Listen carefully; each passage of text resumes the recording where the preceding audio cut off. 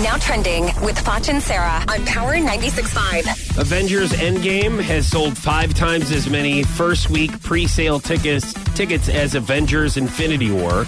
Many movie theaters are adding early morning showtimes on opening day. Several theaters are screening the movie at 4 a.m.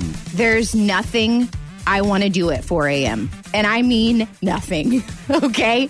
And I sure as hell don't want to watch. No, I'm telling you, nothing. What you're trying to tell me is that you don't want to wake up for work.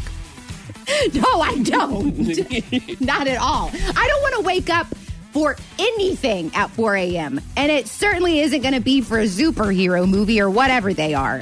So is this the last one, and that's why everyone's freaking out about it? I have no idea. I don't know. I didn't even know. I thought it was already out. I don't. Dude, you're asking the wrong person. I don't know. Infinity War and Endgame. I don't know. I don't know. It's like a whole entirely different language to me. I don't even understand it. I don't even know when Infinity War came out because I'm just not into it. No, but I know a lot of people are, and that's cool. That's great. You're probably not into gangster movies.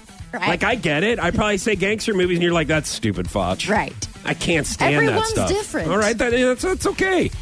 So here's something you may be interested in. So the New England Patriots, which is your favorite football team, they've become the latest team to add male cheerleaders to their squad. Oh, Tom Brady's finally going to go on the other side of the lines? Let me tell you something. When I was in high school and I cheered, I begged so many of the guys in the Forsyth High School to try out for the cheerleading squad because they, a lot of times they were able to throw us up a lot higher.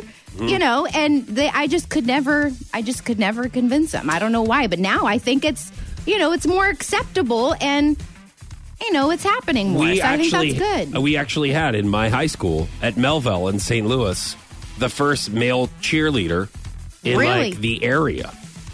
And he was doing theater at the time, and he had to back out of a play.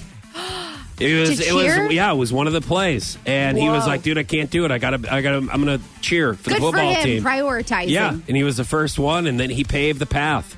There was the next year, there was another guy. Good. And then the next year, there was like 2 guys. See, this is great. I mean, I wish Tom Brady the best. I really do. I think he'll do a great job.